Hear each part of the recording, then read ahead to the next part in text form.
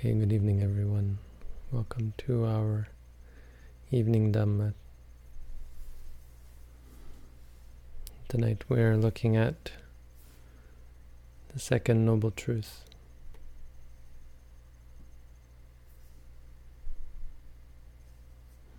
the cause of suffering, dukkha samudaya. The cause of suffering. The whole idea of a cause sets the Buddha's teaching up as a cause-based religion, a cause-based philosophy, teaching.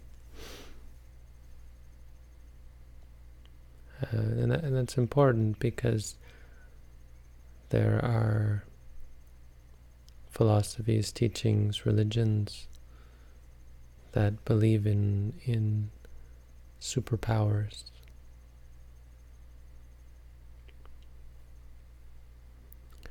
And that's different from a cause-based religion because it implies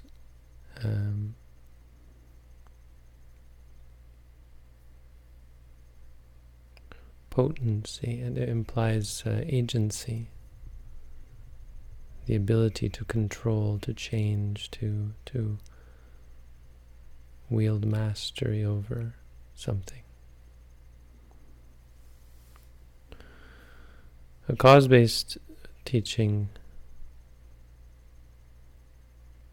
is different from this and gets in the way of the idea of a master or a god.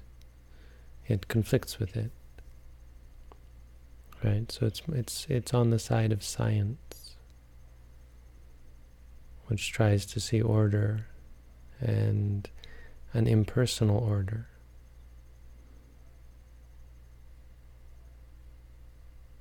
So the order is not dictated by someone's whim ultimately, but our whims, on the other hand, are a part of the system.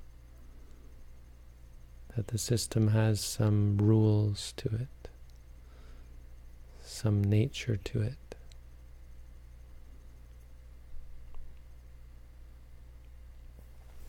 So, for example, if there were an omnipotent being, then there could never be a cause for suffering. Because the omnipotent being could change it, could say, oh wait, I think today we'll make this the cause of suffering, right?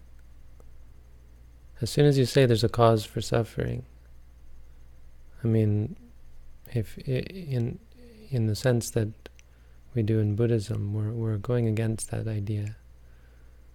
I mean, this isn't really what the Four Noble Truths are about, but it's an important point. Such that just describing this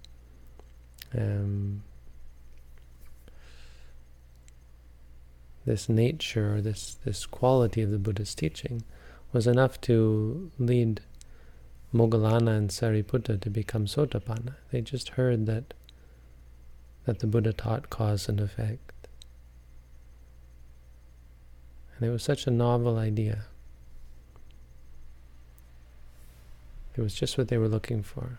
It was all they needed to see the truth, to let go.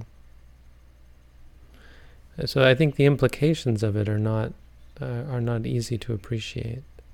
It's hard to understand how a simple statement, ye dhamma hetupabhava, whatever dhammas arise by a cause, the Buddha has taught their cause and the cessation of the cause.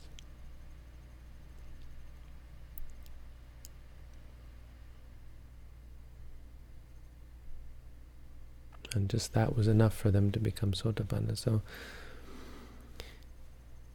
the whole reason why the cause of suffering is craving is because it's out of line with reality. When you want something, whatever you want, you're going against this idea of order, right? A want has nothing to do with the way things are. If you consider, and it's such a profound truth that, or it's such an important or a fundamental reality that it makes almost no sense to us. The idea that craving, in its very nature, is out of touch with reality. I think this is something new to most people. I mean, you can think philosophically about how craving is. Yes, if you want things, you'll end up sometimes not getting what you want, but sometimes you'll get what you want. But we don't go the distance and to understand that by its very nature, craving is out of wanting, is out of touch with reality. The Buddha said ignorance is the cause of the cause of craving.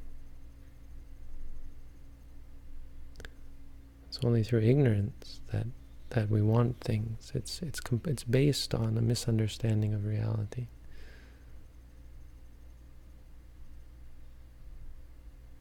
I mean, the most sensible way of living with reality is something quite foreign to most people, but the most sensible way is to be in touch with reality. I mean, this whole teaching on mindfulness, what does it mean? It's the alternative to wanting, really. Wanting is the pushing and the pulling, the inclining, the manipulating. Mindfulness is the adjusting and adapting, accepting, understanding, the being, right? Mindfulness is, now it's changing like this, now it's changing like that. Wanting is, may it not change like this, may it change like that. And there's a real difference there. And we have to understand that these are two fundamentally different ways of approaching life. They're really the two options.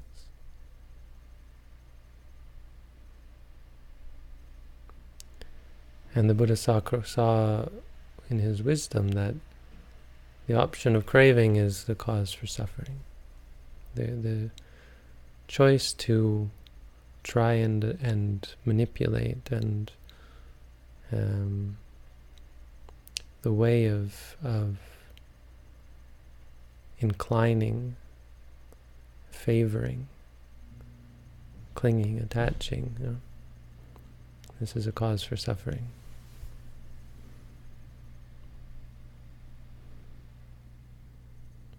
He saw that it's based on this craving that all of our problems come about. All these things that the Buddha saw as a problem.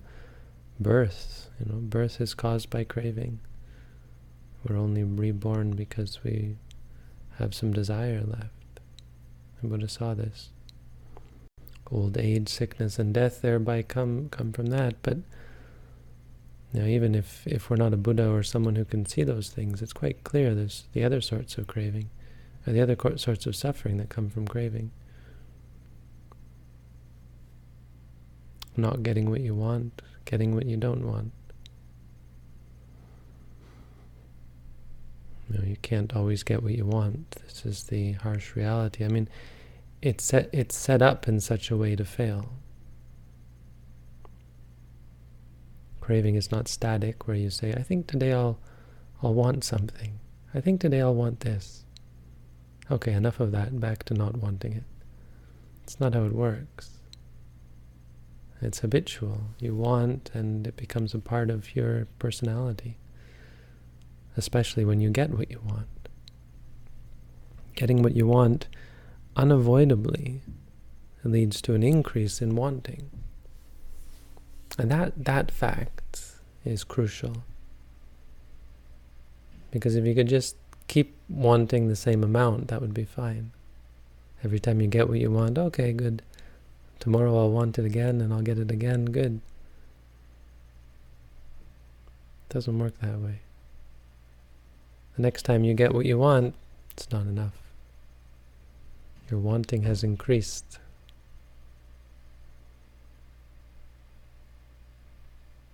So not only is it a problem when you don't get what you want, when reality doesn't provide the object of your desire, but also you need more. But getting the object of your desire is no longer enough. The object of your desire increases.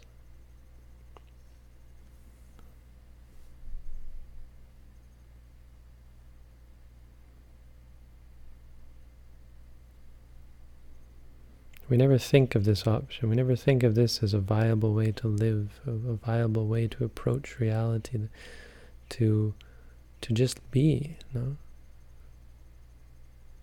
I suppose we, in the abstract, we think of ourselves as most of the time just living.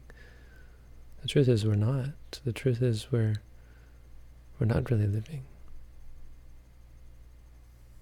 We're constantly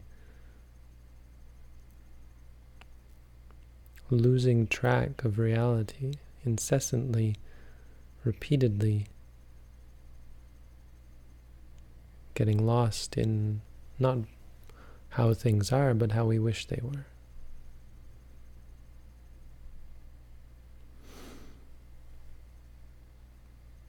So on the one hand, that's a problem because it's not going to be the way we want. So if you take the mind as the observer, as though we're in a car looking, watching as things go by, yeah, we're not always going to experience what we want, but it's worse than that, in fact. Because based on this want, we're not only going to wish and hope I see this, I hope I see that, but we're going to take detours, and we're going to make things more complicated as we want more and more. This isn't theoretical, this is what's happening in the world right now. War is almost entirely caused by greed, crime, family, domestic abuse. It's all caused by not getting what you want. By this, it's the reason why families fight. It's the reason why spouses cheat on each other. It's the reason why families fight, for sure. You start getting more and more selfish and cruel to each other, manipulative and angry because you're not given what you want.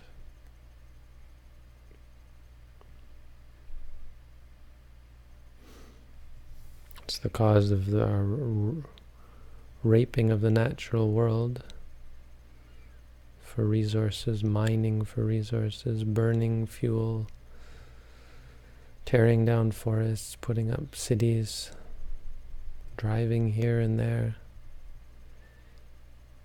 It's the cause of so much hustle and bustle, so much complexity, so much energy invested. As a Buddhist, when you begin to meditate, you just realize. You take a step back and look at society, look at the world, and say, "Oh my, that's all it is." There's nothing mystical or magical about the human world. It's just a whole heap of craving, and all the things, all the problems and stresses that come with it. It's all it's ever been. It's just gotten more and more complicated. How can we get what we want? And there's so many. The Buddha said there are 3 kinds of craving that lead to further becoming. Craving for sensuality, and craving for becoming, and craving for non-becoming.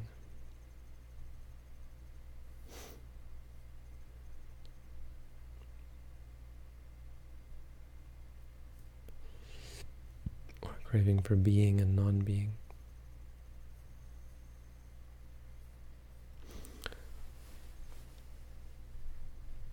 It's all craving. It's everything. All of our ambitions, all of our complicated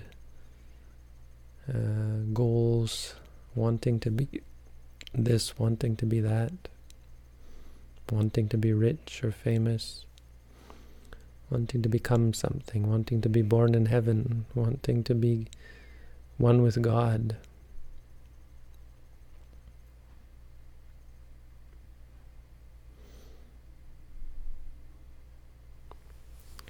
So there's the desire for sensuality. We want beautiful sights. We have craving for sights and sounds and smells, tastes and feelings that are pleasant.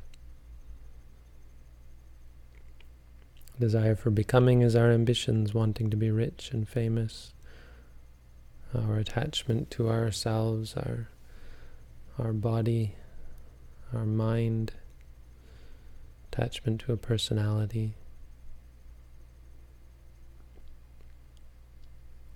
Desire for non-becoming is desire for things not to be. I wish I were taller. I wish I were smarter. I wish I didn't. I wish I had different parents, or this kind of thing, you know. I wish I could quit my job. I wish I could go live in the forest. I wish I could leave this, leave that. I wish I didn't have this or that. I wish the mosquitoes weren't buzzing around my ear.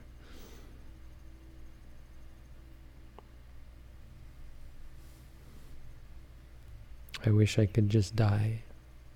Suicide is this sort of thing. Annihilationism, wishing for things to just end.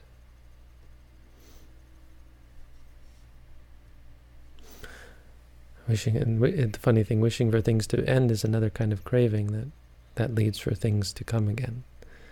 Because of the desire for things not to be, there will be more being. Special kinds of being that are more, I think, more void, but I'm not really sure exactly how that works in the bigger picture, but generally you're going to be without when you want to be without, I think.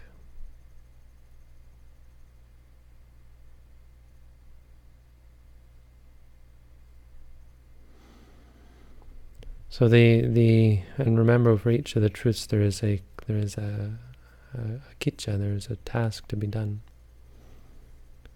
And the task in regards to the cause of craving is to abandon it.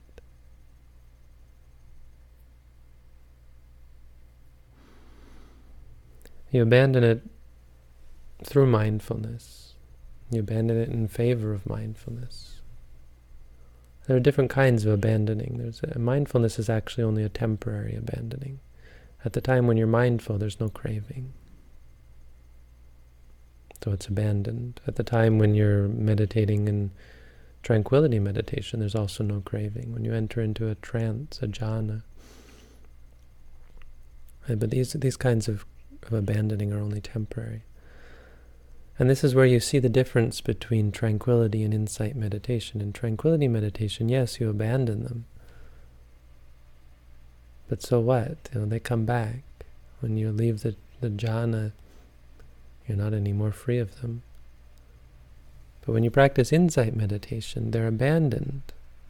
But the state of abandoning, because you're focused on the objects of your attraction, you also see that those things are not worth clinging to.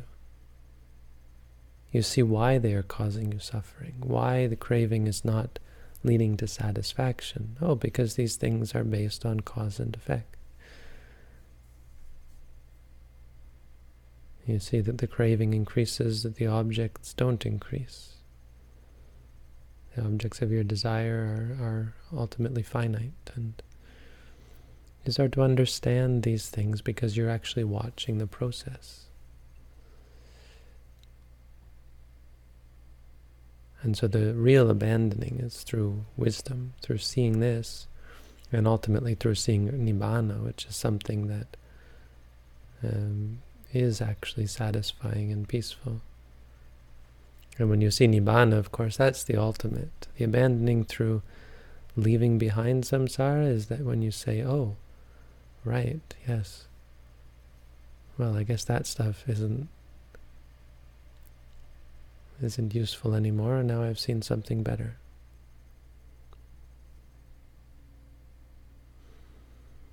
It's abandoned by seeing suffering, by seeing the truth of suffering. When you see the truth of suffering, you abandon craving, because you see the things that you cling to. Remember again the 5 aggregates.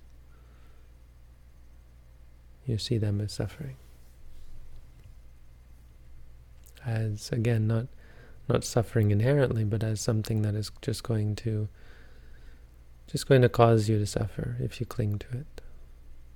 It's something that can't satisfy, that can't provide happiness. The attachment to it only leads to more attachment. It doesn't lead to greater happiness. It leads to more and more and more wanting, less and less and less pleasure.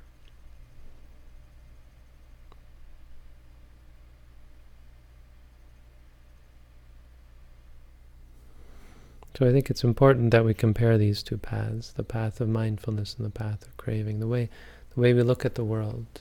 It's how we're taught. It's why we're born. We're born because we think this way.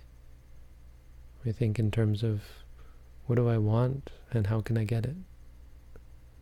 Instead of what's happening and I don't know, what is it?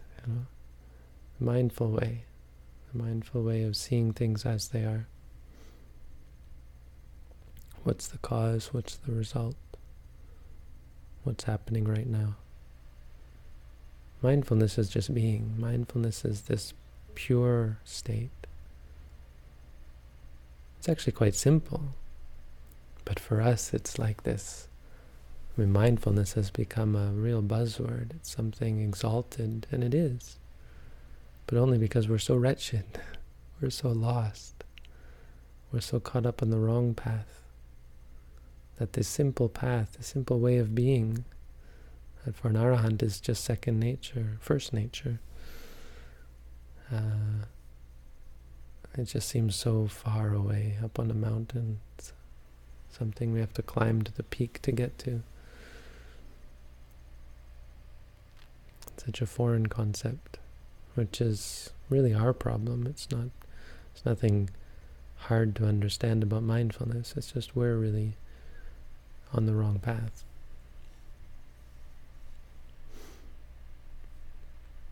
So, second noble truth, the cause of suffering, that's craving. Craving is what leads to suffering, because it's not in line with reality. It's all about what we want and wish it could be rather than what it is and how we understand it, how we experience it. As a result, it leads to the world that we see around us. Stress, strife, suffering, dissatisfaction. So, that's the Dhamma for tonight. Thank you all for tuning in.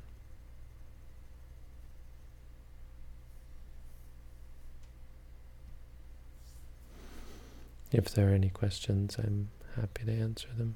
I was going to go and see how many... Why is YouTube still offline? It still says it's offline.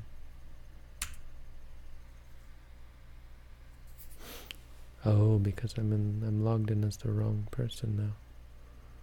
Let me see here. I think we are online. Yes, we are online. I created a new account. I've been trying to figure out how to do this for a while, but I had tried before. So we can create a new channel and have managers. So I made Robin a manager, which means more than one person can upload and curate the channel. So we now have a Sirimangalo International channel that would be good for putting together playlists. I mean, I'm not going to do any of that, but if we can get a group of people, all of our volunteers together, they could put together playlists, and we could actually have some organization. So if anybody wants to volunteer, anyone who we know and trust, we should talk about that on Slack maybe. 47 people watching on YouTube. That's good.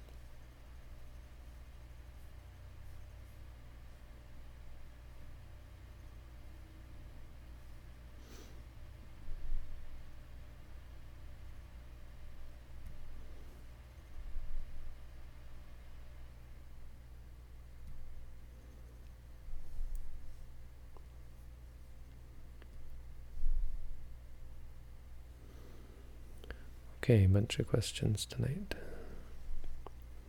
How does one deal with attachment to family? I find it almost impossible to lose the desire to see my daughter grow and live a happy life.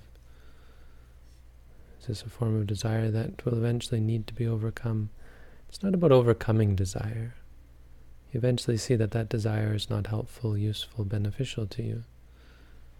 And we approach this the wrong way. Again, this talk tonight hopefully sheds some light on this sort of question.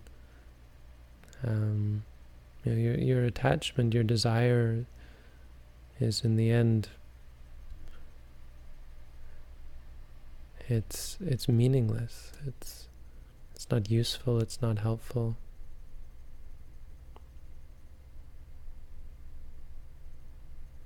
It's not the desire that makes you a good father or mother. It's the wisdom and the clarity of mind.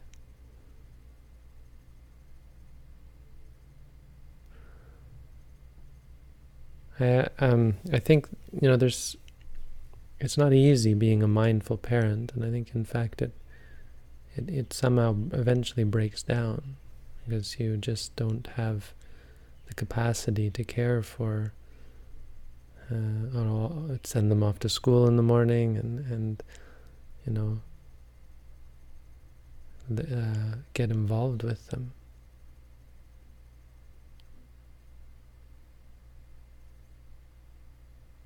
You see, we're dealing with two very different worlds. The whole reproduction system, and I don't mean the reproductive system, but the reproduction, this whole system of giving birth and raising kids and so on, is the wrong way.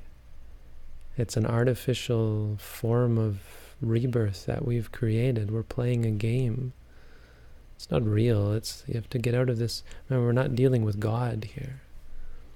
You have to get out of this idea that this was all preordained by some benevolent,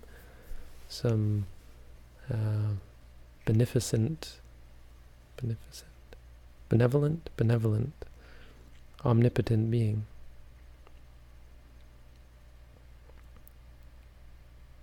It's us, we've put this all together, we're playing a game. Okay, now I'll be the kid. My turn. I'll be your child this time. And so it breaks down when you start to meditate. You step back, whoa, you say, this is not the way to happiness. And I think part of our attachment as parents is based on a view, a belief in the system, a belief in the reproduction system, a buying into it. Yes, I'm the father, I'm the mother, this is my child. I now am the father, the mother, the parent. This is my child. Which is all kind of rubbish. It's all just a game we're playing. It's romantic. It's romance, really. It's this romantic notion. It doesn't mean much. Which is very hard to see. Again, this is a good example of how very different and how very in opposition these two paths are.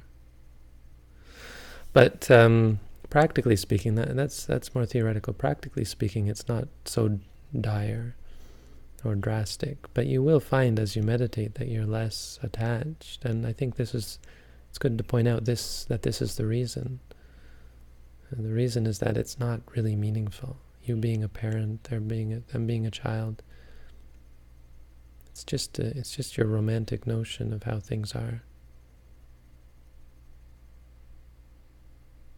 And I guess it sounds easy for me to say. I've never been married or had children, not in this life. But I know people who have, and who have said the same sorts of things. When they meditate, they get less. Like this woman came to me, she wanted me to teach her son to meditate. She wanted me to help her son, she said. My son, she'd heard about me. Oh yeah, I'd been helping out at the Thai monastery in California, and she came and said, okay, well, she wants me to help her son. I said, okay, I'll help your son, you come and meditate. I said, and I tried to explain to her that if you come and meditate, your relationship with him will be better. You'll be better able to help him. She came, and eventually I convinced her, and she came, tried it out, and eventually finished a course with me. And I saw her later and asked her, "How's your son?" He said, "I don't care. He's going his own way." He was grown up at the time. He wasn't a toddler by any means. And then, of course, there's Eva and Kinga. Kinga is this little girl who was conceived in between meditation courses. It's very interesting. She was pregnant with this girl when she came and did a course with us. And so she's been raising this girl as a meditator. And she's described some of the difficulties of it. But I think some of the power as well. This girl hasn't grown up. Kinga hasn't grown up like any other girl, because her mother was so mindful.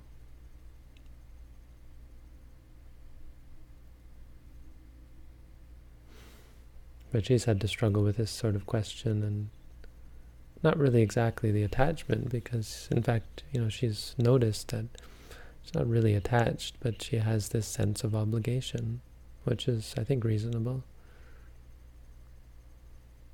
It is her responsibility. It is her lot in life to look after this girl. But the girl is just another person. It's not like it's her daughter. It's just a person who is under her care. I don't know if this is if this is exactly the answer you're looking for. I think the most important thing for most people to keep in mind is not that you have to let go, but that eventually you do let go. And that's a bold claim that you can test. You don't have to worry, because if the only way you'll let go of it is if you see for yourself, without me trying to convince you, that it's not worth clinging to. If you still see that it's worth clinging to, there's no way anyone can make you let go of it. That's how mindfulness works.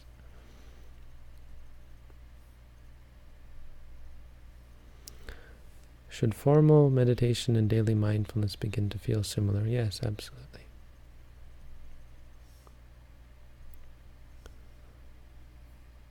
At the meditation conference, one of the neurologists stated that mindfulness is done without any energy or effort. Is that according to our tradition also? I mean, no, absolutely not. But you know how I talk about energy. It's important to differentiate between the forceful energy and the uplifting energy. It should feel effortless eventually, but that's because it's like when you're pedaling a bicycle, right? If you want to get up the hill, you got to pedal really hard. So the point is, we're lazy. Our default is lazy. Our default is slothful. It's either slothful or the energy is focused in the wrong direction. Some people are too energetic. But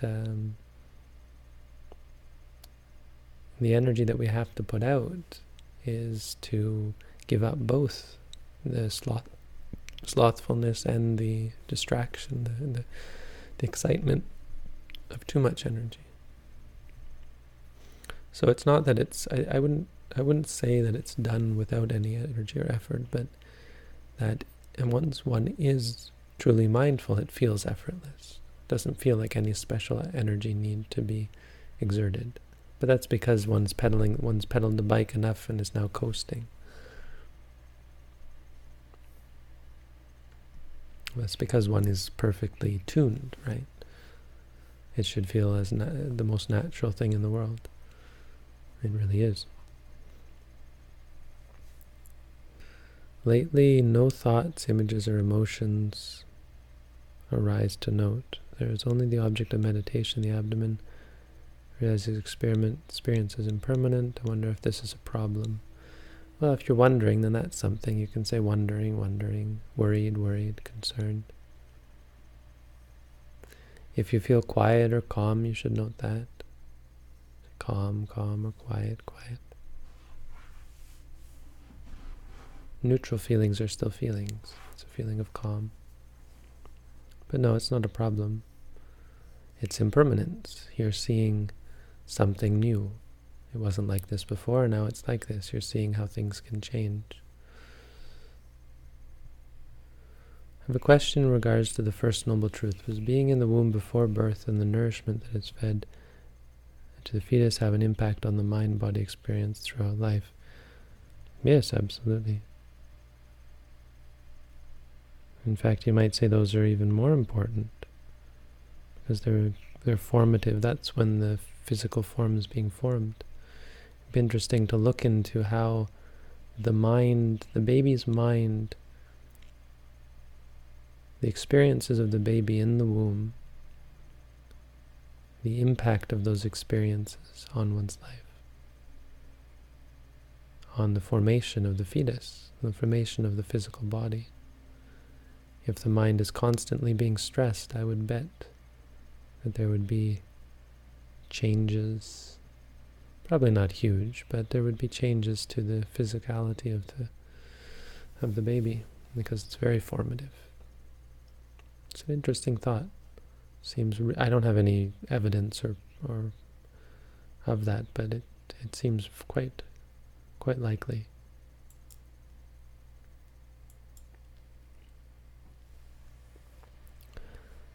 Of course, there's much that is already decided. You know, the physical DNA from the parents that one has already made a determination to get involved in, to live in, is already quite fixed. So it's not going to be huge changes. But I bet there would be. I'm suffering from weight. I often eat very much and often unhealthy things. I also smoke and drink alcohol. And these things give me an option to escape the emptiness. What can I do? When I meditate and I reach a pleasant condition, I then have thoughts. But this condition too is perishable. What can one cling to when everything is transient? Well, one doesn't cling, right? This is, again, this talk today, I think, is what you need as an answer. The whole way of looking at the world, of clinging, of trying to change, that the emptiness is a problem, that loneliness is a problem, that depression is a problem. They're not problems. That weight is a problem. Weight is, what is weight? Weight is completely relative. I'm sure you weigh less than a great blue whale. And I'm sure that if you were on Mars, you would weigh a lot less. You don't have a problem with weight. Weight is not a problem. You could say that eating too much is a problem, but it's not really. The problem is craving. The problem is the way you look at the world. You look at the world in terms of what do I want and how can I get it. That's the wrong paradigm.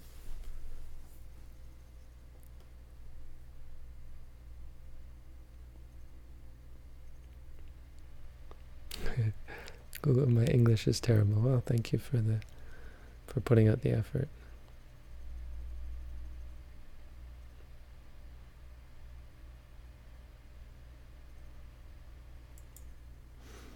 So I hope that helped. That's all the questions for tonight. Thank you all for tuning in.